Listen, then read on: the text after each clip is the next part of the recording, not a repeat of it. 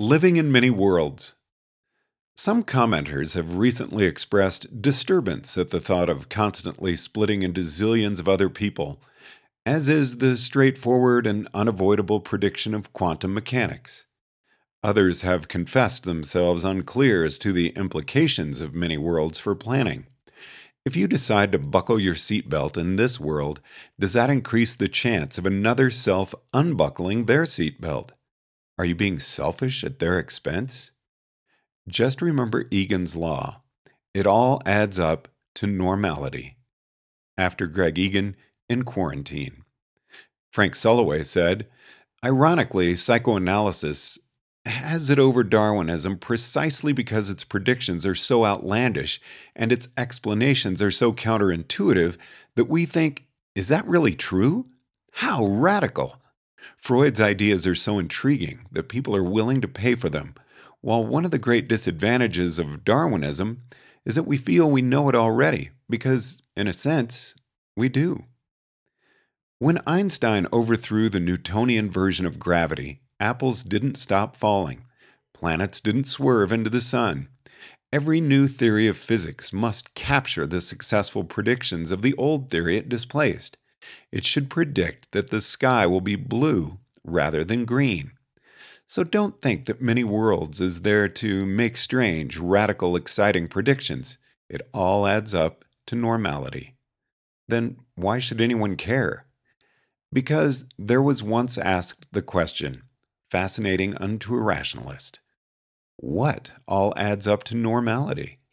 And the answer to this question turns out to be quantum mechanics. It is quantum mechanics that adds up to normality. If there was something else there instead of quantum mechanics, then the world would look strange and unusual. Bear this in mind. When you're wondering how to live in the strange new universe of many worlds, you have always been there. Religions, anthropologists tell us, usually exhibit a property called minimal counterintuitiveness. They are startling enough to be memorable, but not so bizarre as to be difficult to memorize. Anubis has the head of a dog, which makes him memorable, but the rest of him is the body of a man. Spirits can see through walls, but they still become hungry. But physics is not a religion set to surprise you just exactly enough to be memorable. The underlying phenomena are so counterintuitive that it takes long study for humans to come to grips with them. But the surface phenomena are entirely ordinary. You will never catch a glimpse of another world out of the corner of your eye. You will never hear the voice of some other self. That is unambiguously prohibited outright by the laws. Sorry, you're just schizophrenic. The act of making decisions has no special interaction with the process that branches worlds.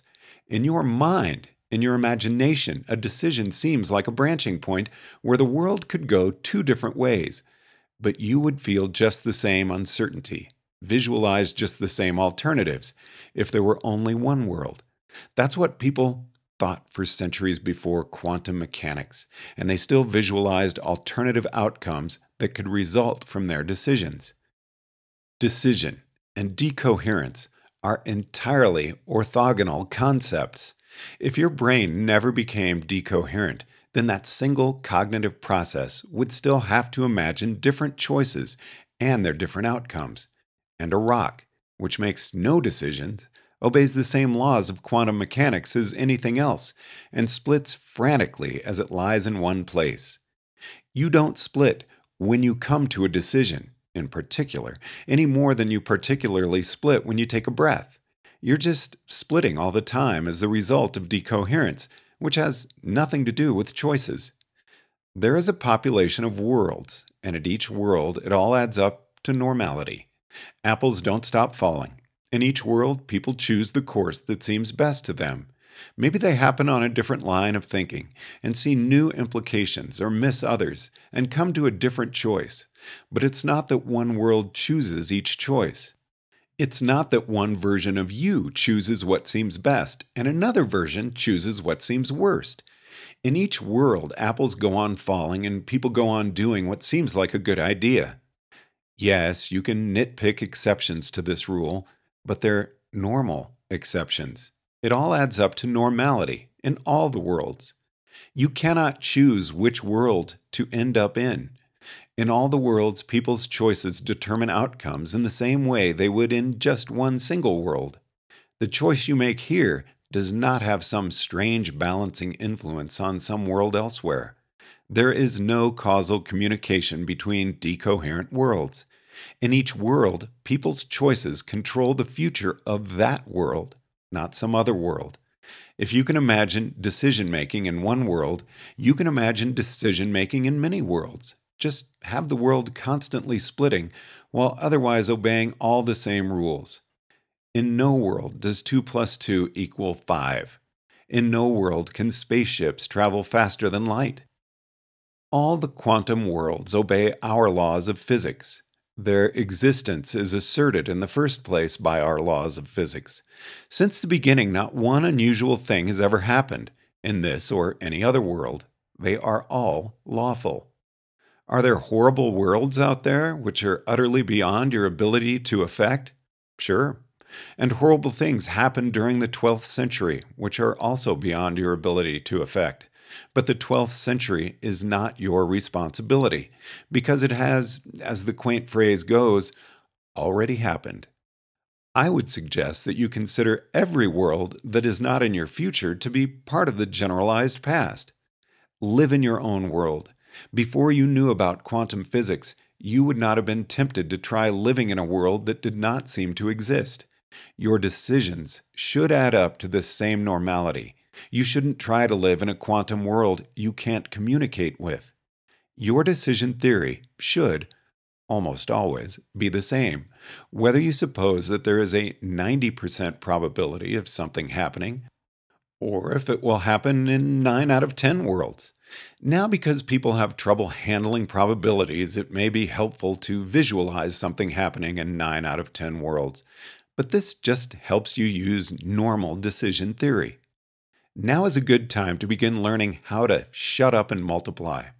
As I note in Lotteries, A Waste of Hope, the human brain doesn't do 64-bit floating point arithmetic, and it can't devalue the emotional force of a pleasant anticipation by a factor of 0.000000001 without dropping the line of reasoning entirely. And in New Improved Lottery, between zero chance of becoming wealthy and epsilon chance, there is an order of epsilon difference. If you doubt this, let epsilon equal 1 over googolplex. If you're thinking about a world that could arise in a lawful way, but whose probability is a quadrillion to 1, and something very pleasant or very awful is happening in this world, well, it does probably exist if it is lawful. But you should try to release 1/4,000,000th as many neurotransmitters in your reward centers or your aversive centers so that you can weigh that world appropriately in your decisions. If you don't think you can do that, don't bother thinking about it. Otherwise, you might as well go out and buy a lottery ticket using a quantum random number, a strategy that is guaranteed to result in a very tiny mega win. Or here's another way of thinking about it. Are you considering expending some mental energy on a world whose frequency in your future is less than a trillionth? Then go get a 10-sided die from your local gaming store, and before you begin thinking about that strange world, start rolling the die. If the die comes up 9, 12 times in a row, then you can think about that world. Otherwise, don't waste your time. Thought time is a resource to be expended wisely. You can roll the dice as many times as you like, but you can't think about the world until 9 comes up 12 times in a row. Then you can think about it for a minute. After that, you have to start rolling the die again. This may help you to appreciate the concept of trillion to 1 on a more visceral level. If at any point you catch yourself thinking that quantum physics might have some kind of strange, abnormal implication for everyday life, then you should probably stop right there. Oh, there are a few implications of many worlds for ethics. Average utilitarianism suddenly looks a lot more attractive. You don't need to worry about creating as many people as possible because there are already plenty of people exploring person space. You just want the average quality of life to be as high as possible in the future worlds that are your responsibility. And you should always take joy in discovery, as long as you personally don't know a thing. It is meaningless to talk of being the first or the only person to know a thing when everything knowable is known within worlds that are in neither your past nor your future, and are neither before or after you. But by and large, it all adds up to normality. If your understanding of many worlds is the tiniest bit shaky, and you are contemplating whether to believe some strange proposition, or feel some strange emotion, or plan some strange strategy, then I can give you very simple advice. Don't. The quantum universe is not a strange place into which you've been thrust. It is the way things have always been.